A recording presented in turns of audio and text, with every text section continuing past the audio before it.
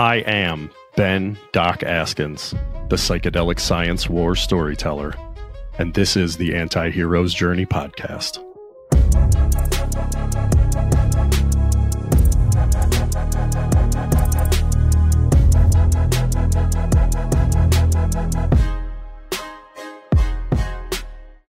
Hey everybody, Doc here. If you're enjoying the podcast and you want it to be possible for me to continue to make it, then I'm going to need you to go to my store at antiheroesjourney.com and buy my audiobook and my ebook in one of the many translations available, or go to shop and pick out some of my stuff. T-shirts and hats and pet bandanas and bikinis and scented candles and all sorts of nonsense. All the things you could ever want and never need. And get 10% off with the code, all caps, FRIEND10. Go to antiheroesjourney.com and use the code, all caps, FRIEND10 to get 10% off anything that you could ever want there. I appreciate your support. Thank you. I love you. Goodbye. What's up, anti-heroes? Doc Askins coming back at you with another one of these here Q5 podcasts that I know you love, where I ask very diverse people identical questions and see what kind of answers they come up with. Today, I've got Michael D. Fratkin, MD. He is a father, husband, brother, son, and palliative medicine physician. He's been dedicated to the well-being of this community for nearly 30 years. Approaching life and the practice of medicine with love and respect, Michael is a builder, an innovator, and a dreamer. He's been a transformative and provocative voice for improving the experience of people and families facing serious illness while ensuring that the meaningful professional experiences of those providing care are held in equal importance. Michael, it's a pleasure to have you on the podcast with me today, my friend. Thank you so much, Doc. Good to be here. Good to be here. Yeah, you got up early, and I appreciate you, making the time to have this conversation. It's a worthwhile conversation. I always get up early because that's the only way I can be free of my crazy family who are sleeping still. I feel Dogs, that pain. the cats, I share that my for kids. Sure. Yeah, it's a beautiful thing. That beautiful pain. So let's get the ball rolling here with question number one. What's your story? My story is, I hope, a lot like so many other stories. It seems to me like I have been trying to make sense of who I am and what I do and what I see and what I feel and what I learn as the sort of central arc of everything, making sense out of my existence.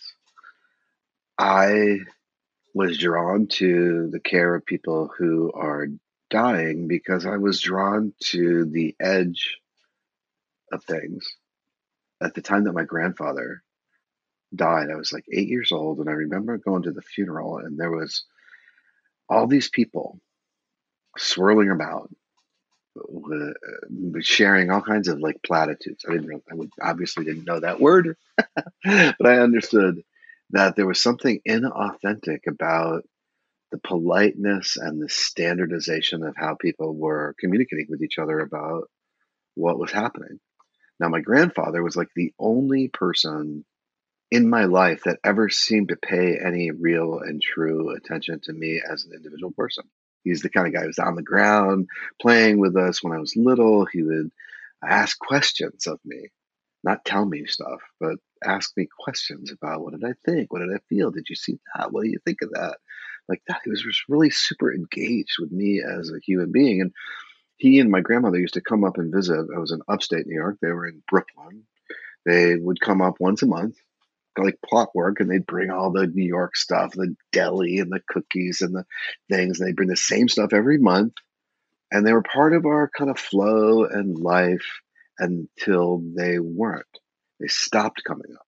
He got sick with prostate cancer, and they hid it. There was no discussion about what happened. He just kind of disappeared, and I was a kid and maybe noticed, maybe didn't notice, didn't know what. But when I really noticed is when they came to me a year later and said he's dead, and we're going to New York for his funeral. So I got there. I was like, "What do you mean he's dead? What do you mean he's been sick?" Nobody told me any of that.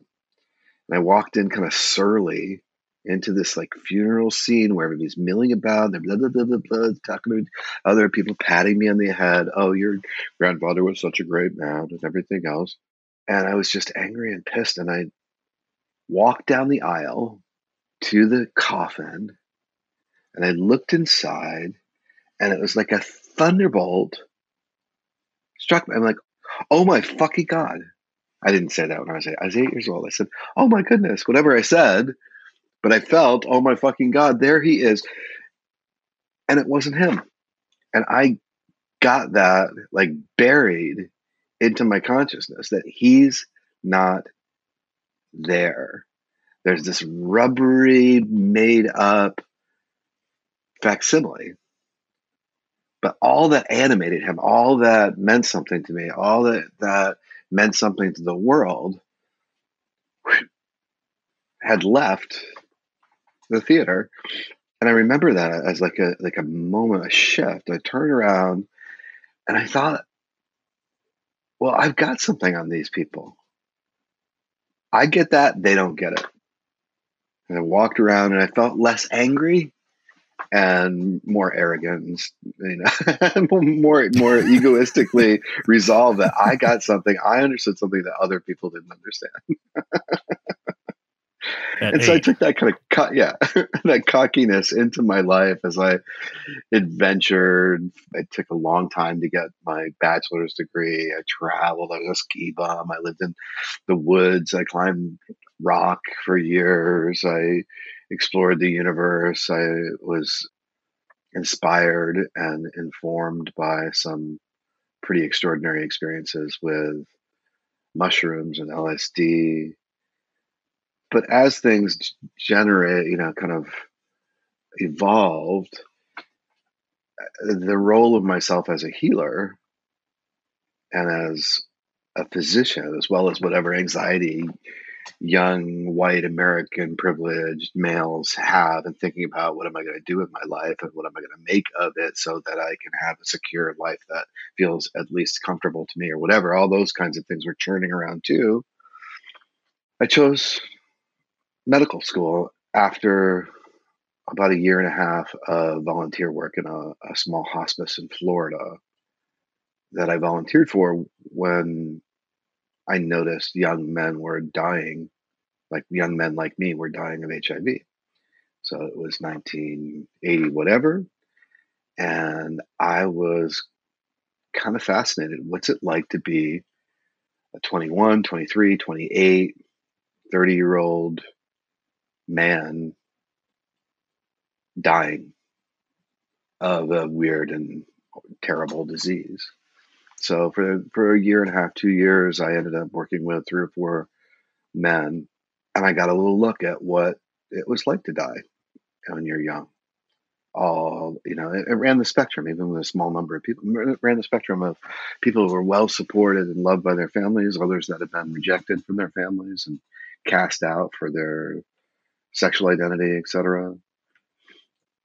And I can't say, in bullet points what I learned from them, other than it was powerful to see the impact of mortality emerging on people I could relate to and the variety of how they navigated that, what it meant to them, how at the time I wouldn't have used the word spiritual, but how that's the sort of spiritual ground of who they were would be banging around and bouncing around to try and find a path of some kind of peace and resolution with them. But yeah, and then I did the Great American Medical School thing and became a Great American Doctor and fell in love with the Pacific Northwest, where I live in Humboldt County, and then had the Great American series of burnouts that physicians do have, one of which led to a journey to the Black Rock Desert in 2001 for the Burning Man Festival. And that gifted me a community, a sense of belonging, as well as some varied additional experiences with mysterious molecules that change consciousness. So I built a big palliative care program here in Northern California. I built a hospital program, built a clinic program, and then built a home program using telemedicine. And then arrived at this current moment with two kids. One is about to graduate high school, one who is frighteningly similar to me, a bunch of animals, and a wife who loves me so much. Yeah, so my story is I love my family. I love my sense of place. I love this new adventure of beginning as a beginner again, and the role of guide and facilitator in a little ketamine wellness center. Yeah, let's just say that's my story. You could ask me again, I'll tell you another story. But that's my story this morning. Yeah. That's the way storytelling works, doesn't it? It just kind of depends on where you are and who you're talking to, how it falls out of your mouth. But God, it feels like you kind of walk between worlds a little bit, a bunch of different levels there. I think of like the old movie, The Sixth Sense, with Haley Joel Osment, the little kid that sees dead people. Right.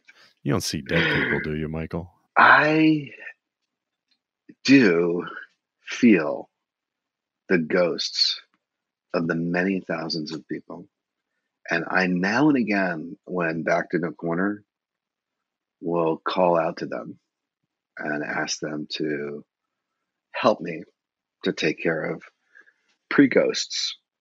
Like if I end up in a situation where I'm taking care of a person who's struggling mightily and I can't see the way forward, I'll look up and ask for a little guidance. And this is how clever I am. As I take care of people and as they make their way towards their death, probably about half the time I'll remember to ask them.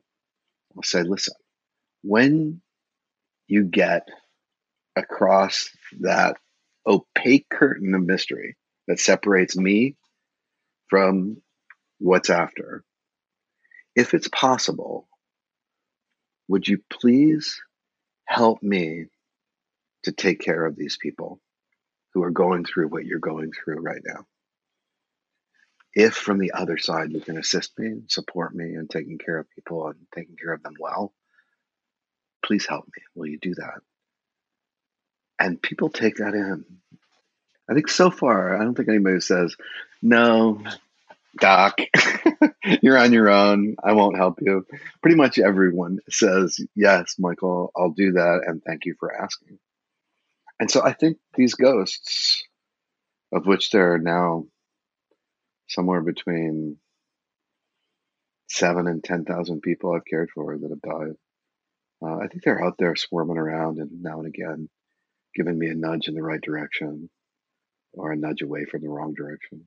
The Tibetan Book of the Dead talks about making your way through the bardo for about 49 days before you get recirculated back into wherever you're going next. And I don't know anything about all of that stuff. I just read the book, but I sometimes I wonder what's going on in those periods of time. It sounds like you're making the most of the opportunities that you've got with those people. Can you think of any particular stories in that regard? I'm super curious about this. Like, what? Yeah. Can you think of a particular story? I mean, I think the activities of ghosts in this current default world in which we are contained are super duper subtle. But what can I say? What can I say? I can say that after 27, 30 years of this work, and after the first half of it, really feeling like it was me that had to have enormous amounts of information, had to know the next steps, had to have a set of techniques and engage those techniques so I could be an expert and impressive, has drifted away, both in the context of experience and familiarity of things, and this is like or different from something I experienced before, has given way to a much more sort of flow-based way of being. I'm experiencing it now. Like, I didn't come in and study the 5 questions and say, what am I going to tell you?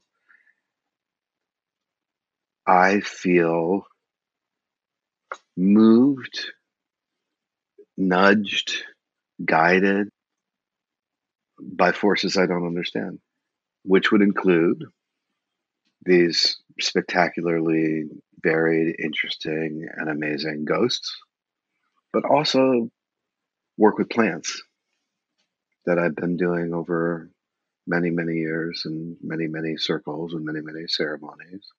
I feel like it's less about me and what I know and more about being guided from moment to moment when I allow it by the sort of energy of the field, which includes spirits of medicines that I'm working with and spirits of people that I've worked with and dogs, cats, and other creatures that have been part of my life. I feel like I've taken them into my spirit and that they guide me. So no specific example. Strategic Navigators reduced my income tax bill by over 50%. These guys save entrepreneurs anywhere from 40 to 60% on their income taxes. Click the link in the description to schedule a call and see what these guys can do for you. If you enjoy paying as much as possible in taxes, then just ignore everything I just said. You've got a pretty haunting story, is what it sounds like to me, but it doesn't sound like you're afraid at all. Like, the things that we're talking about are scary things to a whole lot of people, right? There's horror movies about them and about the afterlife and about ghosts and about death and dying and all of those sorts of things. But I mean, you've been hanging out there for like 30 years. Drop some wisdom on us. What makes you so unafraid of the ghosts? Well, what makes us believe that we're right to be afraid of all those things? Like, what has us believe that it really, really is terribly scary? What makes us think that our emotional response to the unknown is correct? Now, we're all living in this arc, from being blasted out of mystery into existence. That the magic of the human ovary is that every woman is born with all of the eggs that they are going to work with, and many extras, from the time that they are at 7 months of gestation. Their ovaries have done the magic cellular meiosis trick and made these haploid cells, this single set of chromosome cells, laid them out into about 4,000 eggs about 3 months before they're born. Now, the male contribution to all that is this like generation of novelty, like jillions and jillions and jillions of sperm that just get cooked up all the time and they're generated. It's like a random number generator, right? But the coherence of 1/2 of our chromosomes is this like magical implant inside of our mothers some 20 to 40 years before the event, where one of those novel sperm, that's like crazy mysterious. And when does this sort of sense of self and being start to take form inside of an infant, a baby? I've been tracking that as a fascination all the way through. And we experience that transition into life as being full of joy and wonder and amazement. And oh my gosh, we just let it flow over us. But to me, and at the time of my grandfather's funeral, I recognized that the other end of the spectrum is no less fascinating and interesting and animating and filled with awe.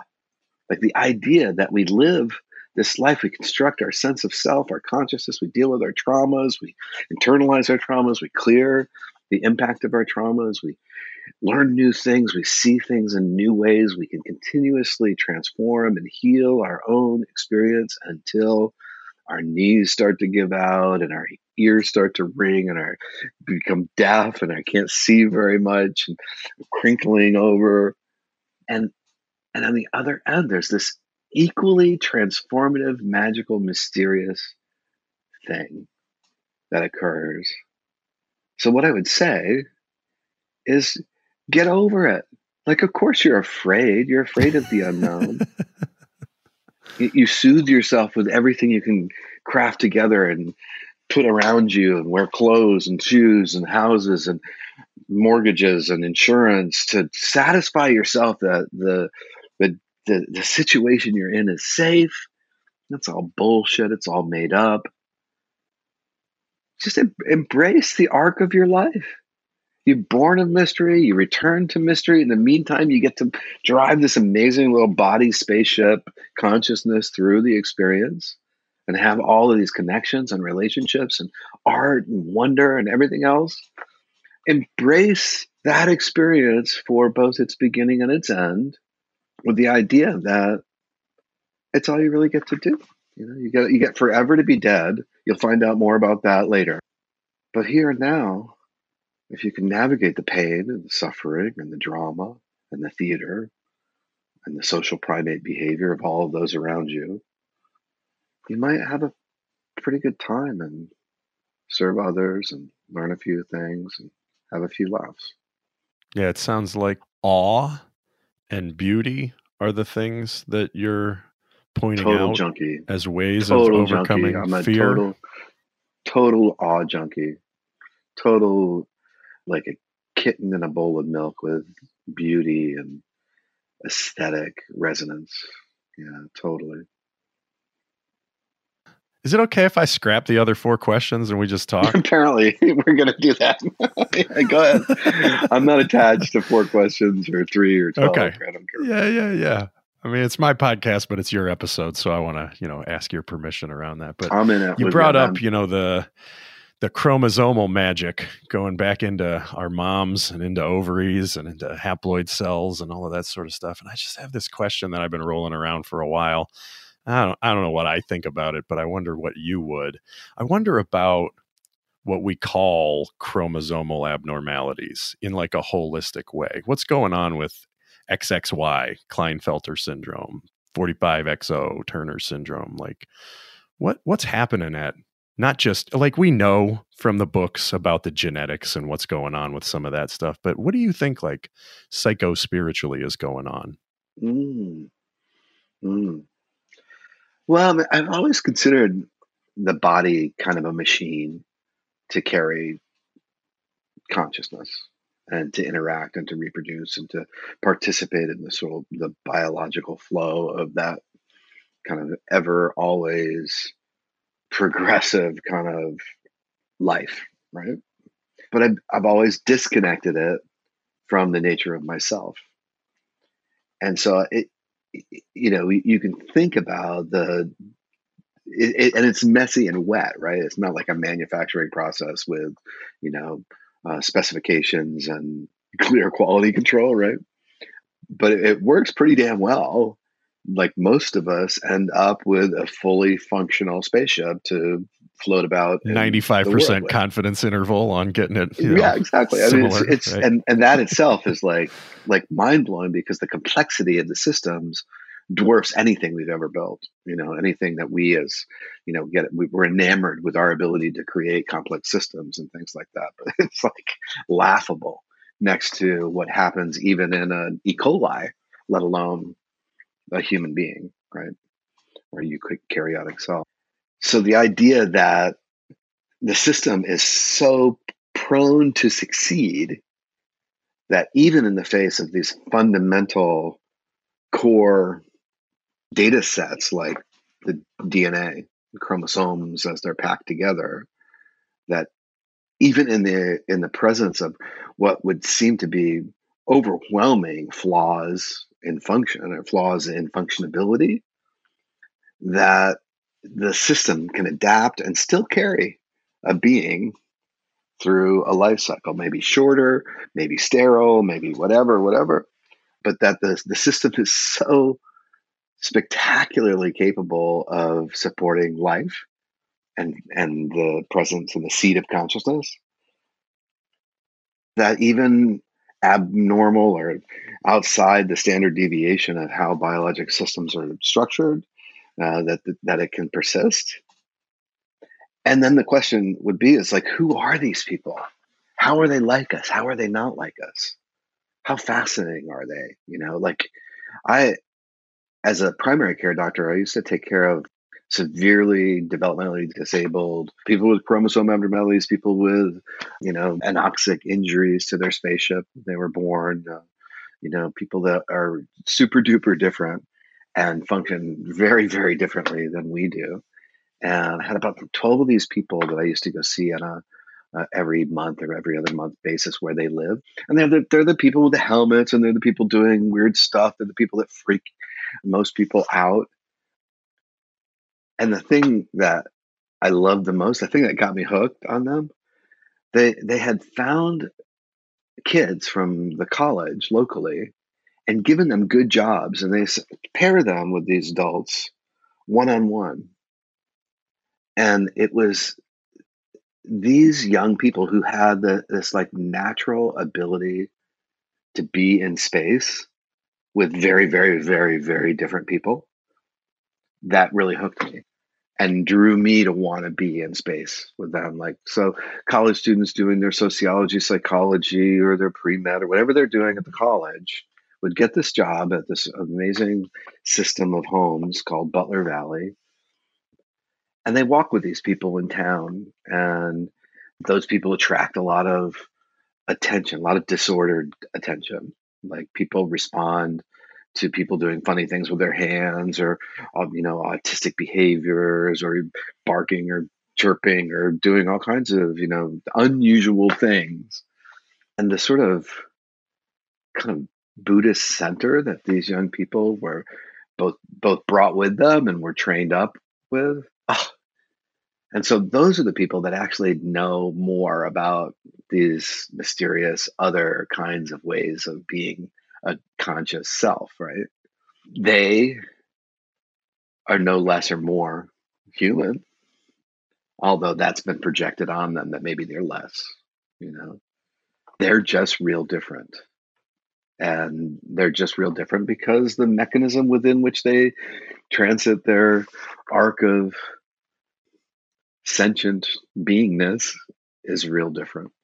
And people that have lives that go like this, or people that have lives that go like this forever, or people like Robin Williams, I think a lot about the internal experience of such a lovely guy who touched my heart so frequently with his art. Like, at the end of his life, his brain started to rot in a very specific way, this Lewy body dementia. And he was tormented by software generated garbage beings and horrible sounds and visual experiences and all the rest until he ended his life, one could say, with his last act of rational action. Like, what is it like to be on the inside of all that? And even more pedestrian, what is it like to be in the inside of anybody? Even if their spaceship functions pretty well, right? Like, that's like a beautiful thirst and hunger that I have to understand as well as I can, or to approach in proximity the real nature of a human being living inside of a different kind of vehicle. I don't even know if that answered your question, but No, I think it's an absolutely beautiful answer to the question. It's way better than anything I was coming up with on my own, for sure. I was thinking like maybe they got the souls of superheroes from some other planet and they just got them mixed up and sent them to Earth by accident, and they're stuck here, and it's unfortunate, but as soon as they're done here, they're going to go back to saving another universe. They just weren't meant for this world, but that's kind of more like a comic book children's story version of maybe some of what you're throwing at there. No, but there's comic book minds that like generate from these little seeds of interesting inquiry that you can generate a whole world. Like that's a magical part of human creativity, right? Right. I want to mention real quick before we move ahead, you were talking about Lewy body dementia, and for people who are unfamiliar with the symptoms associated with developing that, there's a lot of what we call auditory and visual hallucinations was what you were describing, seeing little people, seeing animals, hearing voices, that there's some real world view shaking / shattering experiences associated with what you're describing there. I didn't want to leave anybody out that's not familiar. Yeah, and people with schizophrenia and other psychotic disorders, like what? I mean, it's torment and torture to get a hold of a really fully functioning spaceship for all of us. I mean, suffering inside of our own experience is profound for each and every one of us. It keeps us distracted. It keeps us materialistic. It keeps us, self-centered or narcissistic, or conversely, it keeps us totally dedicated to the well-being of other people without caring for ourselves. And that's just in what we would call the middle of the bell-shaped curve, the sort of normals, right? But for people that are living outside of that with extraordinary internal experiences that we barely can even fathom, kindness to them, a willingness to connect, a willingness to push through our reaction to their otherness, whether their otherness is, some, very severely compromised adult person with a developmental disorder, or whether they're a person who is tormented by misgendered biology in themselves, or aggression they don't know what to do with, or hallucinations or delusional ideas. Like I want to be of service to people and offer my support while they get a hold of finding what peace and tranquility is perhaps available to them. I think that's a beautiful thing, and I'm glad that you're at the helm of a lot of that work. I think you're the man for the job from what I'm hearing, at least in this one brief conversation that we're able to have here. Maybe we could wrap things up with the fifth question and skip 2, 3, and 4, and I'll just ask you, who are you really, Michael? It's an open question. Who I am really is to be determined. It's an ongoing, ever-evolving inquiry, right? Like I think my capital S self, as they say, is incredibly loving, curious, and risk tolerant. I am willing to push through my initial terror to find out what's on the other side of the object of my fear. Yeah. That sounds about right, given, the description of rock climbing and talking to ghosts and plant medicines and palliative care and. It sounds like a really good nutshell attempt at a summary. Risk tolerant. I like that a lot. I'm going to use that one myself. It drives my wife a little crazy. She's maybe less risk tolerant and more grounded in this default biological experience of life. Do you have any final thoughts you'd want to share with the audience? One of the great paradoxes of humans engaging with humans is how private and solitary each experience that we have is, and how rich it is to try to bridge that distance without collapsing into the other person's experience. That respect that I have for you and every other person I encounter, my willingness to take the risk of getting close, but not quite touching, right? The joy of connection and the reality of solitude and our own personal individual experience. That tension, that interface is where I live. Yeah, in the in-between. Yeah, the in-between. Not the upside down. That's a little scarier. For the Stranger Fans things out there. Stranger Things fans. Yeah. That's perfect. Yeah. Wonderful. Yeah. 11. That's a good number and a good girl. It's been a pleasure and an honor and a privilege having you on the podcast, my friend. Right back at you, Doc. Do it anytime. It's really fun. Yeah, I think I'd like to do this again. We'll see. Doc out.